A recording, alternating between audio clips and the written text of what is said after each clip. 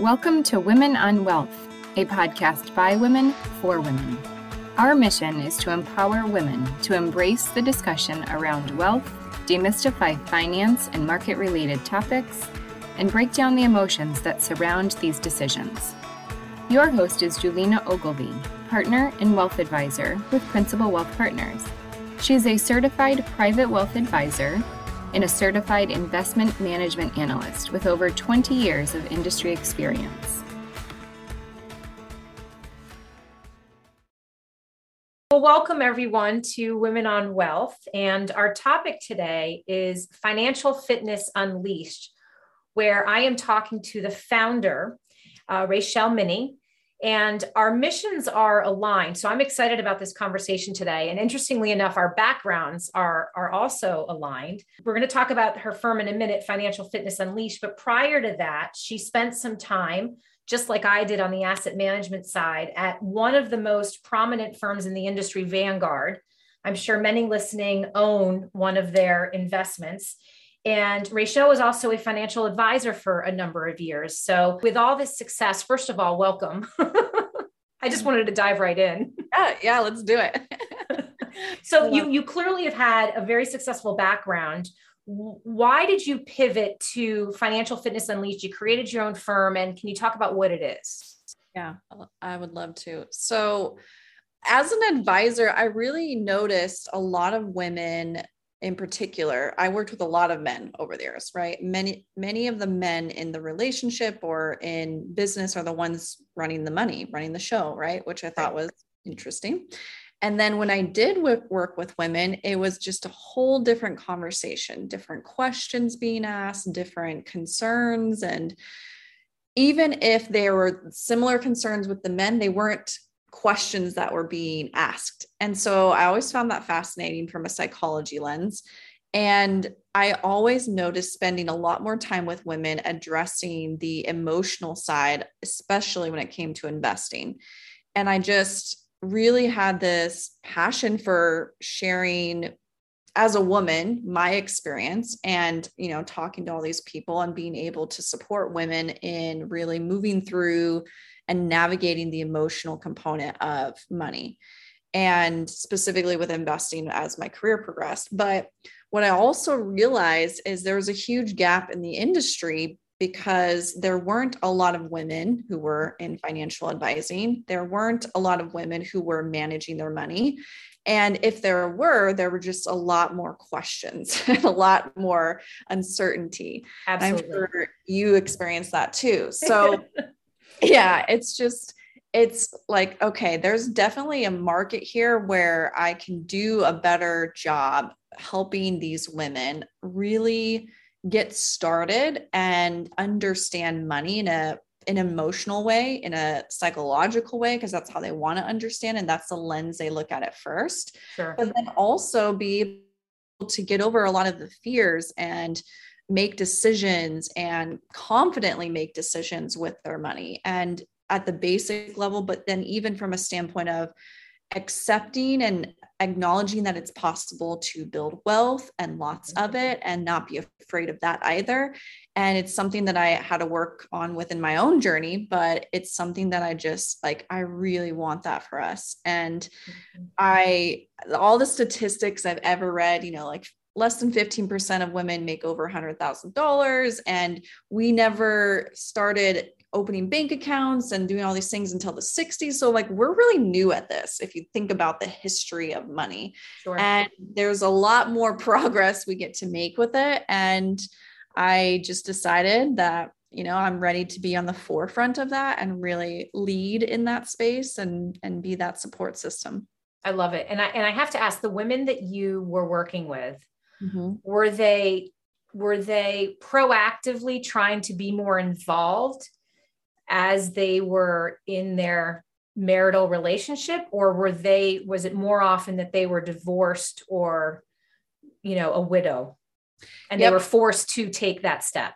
It was a forced requirement, right? And it wasn't something they had planned for or wanted or, actively pursued. It was, I got this windfall of money and I need to figure it out and I'm scared. I got divorced and I need to figure that out. It's my husband passed away, I need to figure that out, right? Those are like the main three. The main three. Absolutely. Because to this day, someone says, well, what do you do? Oh, well, I'm a financial advisor. And the response from women is almost all the time, oh, you do that. I just let my husband deal with that. And it's so hard to, you don't want to get into this negative conversation with them, but it's like, well, I hate to say it, but you can't just rely on your spouse all the time. Mm-hmm. And it's not that you don't trust them and you maybe don't, that you don't love them, but God forbid. Well, and I will dig into it, because now that I'm no longer attached to like a firm where I'm, representing a Vanguard or anyone else, I will dive in. I'll be like, look, okay. You can be more vocal.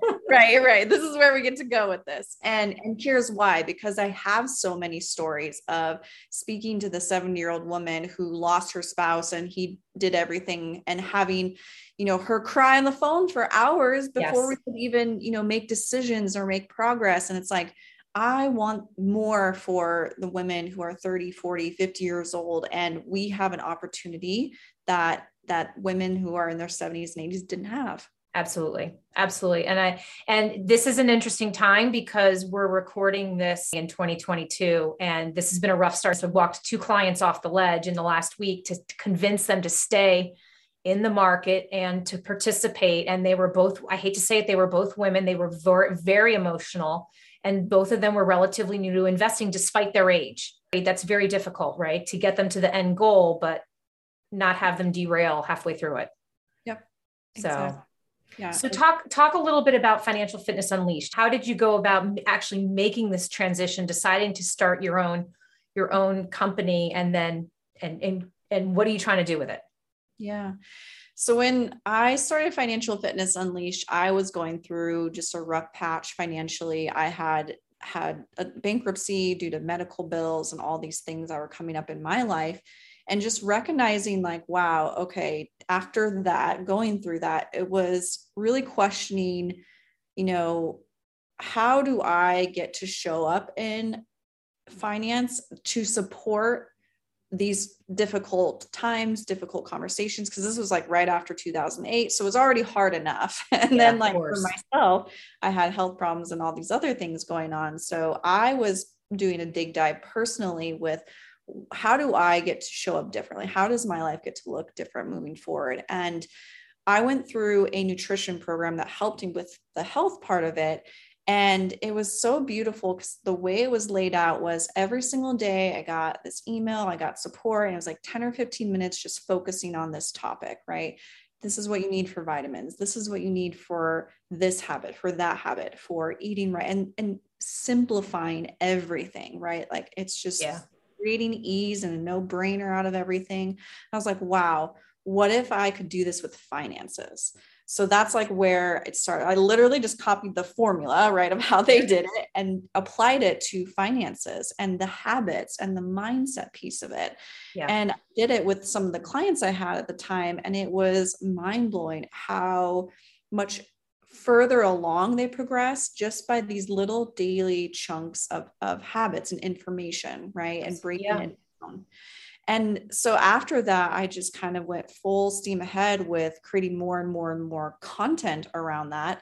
And during the pandemic, I created a community called Her Money Club. And that's really my main focus at this point is how do I do that same process, but apply it to helping women leave their corporate job, monetize their skills, get them to $100,000 of cash flow so that they can start building wealth and work with someone like you who can grow that wealth, right? Sure. So how do we fill that gap? Because that seems to be a really big gap that, everyone seems to want more money and want all these things, but it's like, how do you actually get there? And how do you do it in a way that provides ease and, fulfillment and time freedom and all the other things you want too, right? And how do you integrate it's not an overnight win. Exactly. Yeah, that's great. And you're reminding me, I read in the pandemic, Atomic Habits. Mm-hmm. I was a big fan of that book and exactly what you're describing, just these small incremental changes and how they have these larger rates of success. So I think that's fantastic. And go ahead, talk about Her Money Club. And you have a podcast I do as well. Talk about how that fits in with the business. Yeah. What I realized is women love stories. Women love to hear someone else share how they made something happen or how it was made possible. So when I started sharing a lot of the testimonials and things in our group, I recognized like that was the easiest path to get people to see like it was possible for them. So I just started collecting stories and from all different types of women all over the world. I met a lot of women in one of the programs that I did for my own like growth in business in understanding online business building better. And so from there, it just kind of progressed into, okay, I could collect their stories. I could ask more women that I knew, would they share their story and really talk about the scary things, right? Like, what's your biggest fear with money? What is the uncomfortable conversations you're not having around money with yourself, with your spouse, with whomever, right? And really dig into that side of it versus, on the investing side in the financial advisory world, and maybe not so much for you because you are private and not with a big firm, but on the big firm side, it's like very, very structured. Like these are the things we talk about. We don't talk about all the other things that like matter from an emotional capacity, right? And the psychology behind it. So that's where it's like, okay, how do I actually talk about those pieces that address, the fears, the concerns, the shame around money, even, right? Like Absolutely. There's underlying currents of that. So yeah. And you mentioned this in the beginning, and I wanted to circle back because I share the same experience as you. I feel like 20 years ago in this business, firms like a Vanguard, I worked at Lord Abbett and JP Morgan and the big firms like Merrill Lynch and Morgan Stanley, all these big firms wanted more women. Mm-hmm. Right. And the goal 20 years ago was we're going to have more professional women. And here we are 20 years later. And my opinion, it is gone literally nowhere. Right. There's been an incremental increase, but and I think that's part of the challenge. I'm not saying men can't help women financially. Of course they can, but sometimes there's that emotional barrier that that just can't connect.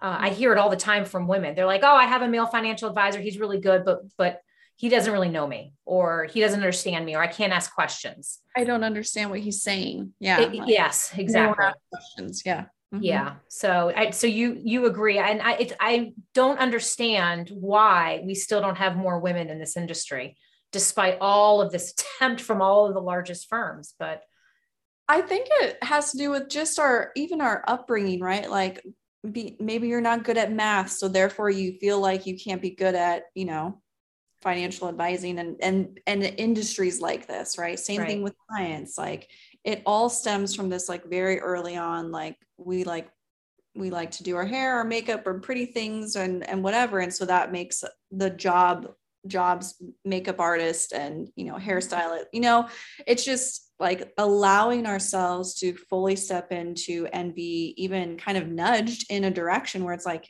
heck yeah, you can be a financial advisor. Right. And like, especially if you're an entrepreneur. Right. Yeah, absolutely. So I think that's, at least in my experience, what at the millennial stage, like where we didn't get nudged in a particular direction. Yeah. But I do feel like, some of the women in their 20s and younger are able to see how it's possible to do this differently using social media, using other platforms, not working for a big firm, right? But like, oh, like I'm learning this on my own. I'm blogging about money. I'm doing these things so I can share, just my experience with it. And that creates a lot of momentum for everyone who's watching and listening.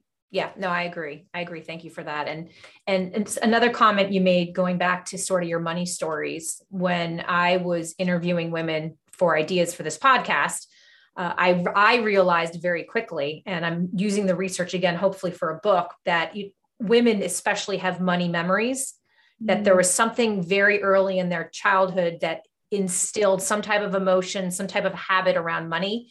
Yeah. You're nodding your head. It sounds like you have probably experienced the same thing in working with women. I don't know if there's anything you can share there. Yeah, just my own story in this, because as a child, I was the firstborn, and my father would constantly talk to me about money. He was an entrepreneur, he's in real estate. And so for me, it was like this very enthralling conversation that we'd have around money and like how much he would make and how and why. And I loved those conversations. I was told daddy's girl, like, let's go, like, look at real estate today. Let's go do that. I was like, I don't even know what's happening. I just like spending time with him. Right. And I'm in reflecting back on that, I was like, wow, like how unique is that experience compared to a lot of, other people's experience with money. And he also set up a system where we would get paid for chores. And I loved that. Like specifically, I remember being in second grade and like I would have my dollar to go buy my soda, to buy my pizza, right? And I had enough to buy a friend, some soda too. And I just felt really good about having done something to create something to then like experience it, right? And that was from a very, very young age. So I'm just super grateful that he instilled that in myself so early. But then I'm also super grateful for the more negative experiences, like going through bankruptcy and feeling the fear and the shame and the guilt and all of the emotional side of doing something like that and coming out on the other side and still making, in my lifetime, made over 7 figures of income and creating a lot of wealth for myself, right? Like there's the spectrum of it. Absolutely. And it's like so powerful to be able to navigate that and then support others in navigating that too. Yeah. I didn't know that your dad was in real estate. My mother was in real estate. So very similar backgrounds there as well. And I remember using my allowance and cleaning the house. I was obsessed with cleaning our house for money. And it was in particular the food pantry. And for some reason, the floor and the hardwood floor, my family would slip because I would polish the floor. But I made money. So I mowed the lawn as often as I could. Like if you would let me mow the lawn to make $10, I would do that. Absolutely. So, and what about, you also talk about eliminating overwhelmed feelings around money. What does that process look like? And what's your experience been there with women? Yeah. So I'm actually trained in neuro-linguistic programming, NLP. So I use some processes from NLP to help women, in a simple way to put it, like decide, commit, and resolve. So making the decision that this is how they get to operate moving forward from an emotional state, right? You can shift your emotional state. Then committing to that process of practice. If we want to shift from overwhelm to contentment or fulfillment or whatever word that they choose based on their neurology, we can step into that, and I'll give them different practices on how they can practice that emotional state. And then the resolve part is, again, just kind of navigating through like, okay, when you do feel overwhelmed, what is actually happening? Like my personal favorite stories, like every time I'm at Target, I always buy way more than I planned on the minute I walk in the door. Of course. Like there's never a time when it stays under $100. It just is the thing. And then the immediate practiced emotion I feel when I leave Target is guilt. Like, fuck, I didn't stick to my budget, whatever. Right. And it's like, okay, can I change that? Yeah, absolutely. Can I, step into my future self and recognize that like it is a discipline, it is respecting myself to stick to the plan, right? Have a list when I walk in. And for a long time, I just didn't walk into Target because I knew how I operated, right? So until I figured out how do I get to, be in this space, and how do I get to be on the other side of it and really feel good about it, really feel like, cool, I figured it out. I'm content. I'm, happy with my purchases, but I'm not feeling guilty. And a lot of it is awareness, right? Just being aware that we're even feeling that way in these moments and slowing down enough, taking time to maybe journal on it and taking time to recognize these awareness pieces so that you can shift the emotional state. Yeah, absolutely. I'm trying not to laugh because one of my to-dos for this week is to go to Costco or BJ's. And I always have that level of guilt when I walk out, despite going in with a list, right? It's never, but I think it's an important message. It's never perfect. But I think having an awareness for it helps create some more of that control, but I don't think it ever really goes away. It at least for me, it never has. I think it can, right? But I think it's a matter of us deciding that that we don't have to feel guilty, right? Like Sure. feeling part of it. Maybe right? I haven't gotten there yet. Right. Well, and I finally did get there because I was such an overspender and shopper, and like I had to, like I was required to after bankruptcy. Like you can't just overspend, right? You don't have the debt capacity to do that. So I really had to train myself in like, what am I feeling when I'm experiencing this, and how can I like be content with where I'm at and what's happening, and truly eliminate that guilt or that shame around whatever I'm making it mean when I walk out and don't do the thing I said I was going to do, because that's a deeper level of just respecting your own boundaries with yourself. It makes sense. And yeah. One of my clients, actually, she references this in every call. She's like, the thing you taught me about my budget is my lack of boundaries with myself. Mind blowing. I'm like, oh yeah. Like it just was something they said, and I was not even recognizing it's a thing. And just recognizing that like having boundaries with yourself, with your money, that is budgeting, right? Absolutely. Like, yeah. I say this all the time. Budgeting is not supposed to be a bad word. Right. But we all That's still hard. Yeah. No, thank you for sharing that. And I guess what do you often find in general that women are missing when they come to you? Is there a certain aspect that you spend more time on? Yeah. So the common like words that are being used is, I don't know how to get started with fill in the blank, right? I don't know how to get started with it's, keeping to a budget, whether it's investing, building wealth, monetizing my skills.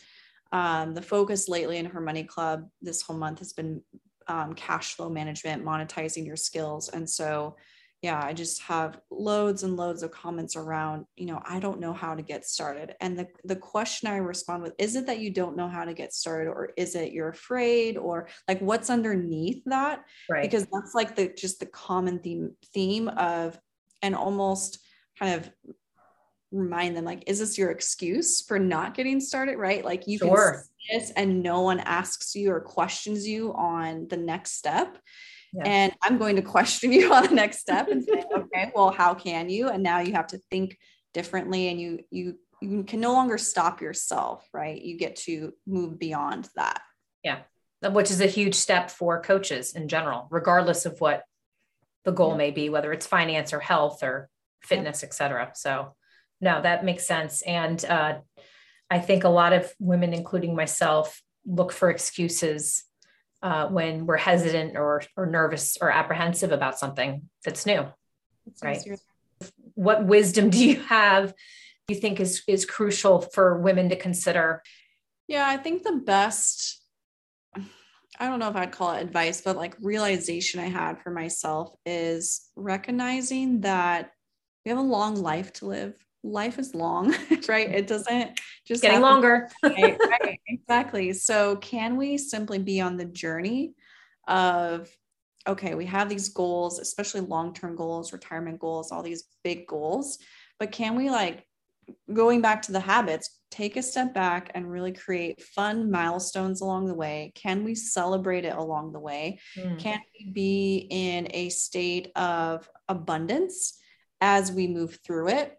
And can we just let it be a little bit easier for ourselves, and starting to ask new questions around how that can be possible, so that we aren't in this state of survival constantly. Even like I have clients who have hundreds of thousands of dollars, millions of dollars, and they still operate from this very scarce, like frugal mindset. It's like, can we just open up a little bit and like relax and enjoy it? Because this is your life. This is important right now to experience it in a way with ease and just fun, right? Like it doesn't have to be so scary, I guess. Yeah. And you bring up, your comment just now is interesting, because you're not the first speaker on this podcast to reference that people with more money are less anxious about money than those that aren't as fortunate. Yeah. Is that something that you have found as well? Yeah. Usually with the wealthier clients, there's either like kind of two boats. There's either a lot of guilt around how they accumulated wealth, and so they want to try to give more away. So we get to navigate that conversation. Or it's, and more often okay, I've created all of this wealth and now I'm afraid of losing it. And so there's this fear kind of element of frugalness, and like the things you did to get that wealth are not the things you're going to do and emotionally feel to keep it. And Absolutely. I think transition point is challenging. Very challenging. Yeah. It's emotional for everyone. And I think managing the emotions and what I love about your process is just creating these small habits and steps. I loved your comment about celebrating along the way. I think that we don't do that enough. So thank you for sharing that. Where can people find you if they want to learn more about you? Yeah, there's an Instagram community called Her Money Club Community, or on Facebook, we also have Her Money Club on Facebook. So you can find me hanging out in there. That's great. Thank you so much, Rachelle. I really appreciate it. Thanks for joining us and sharing the stories today. Yeah, no problem. Thanks for listening to Women on Wealth, by women, for women. Stay up to date by subscribing to iTunes, Spotify, or wherever you get your podcasts. To learn more, please visit www.principalwealthpartners.com or join us on Facebook and LinkedIn.